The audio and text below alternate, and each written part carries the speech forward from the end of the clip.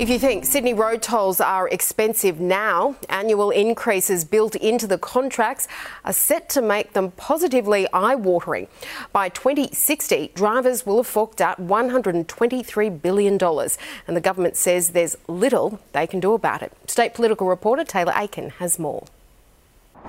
Good afternoon. Well, it's part and parcel of living in Sydney, being stung by increasingly expensive tolls.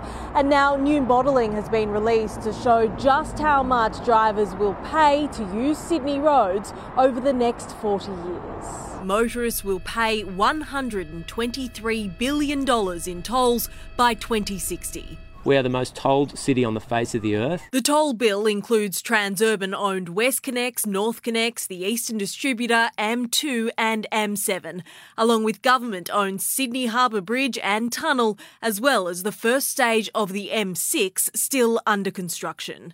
And some motorists are being slugged more than others depending on where they work. We need to look for ways to deliver some equity for those who use toll roads more than others, because they are carrying the lion's share, or the burden. The Roads Minister today committing to reforming the toll system, but with contracts with Transurban in place until 2060, there is realistically very little the government can do.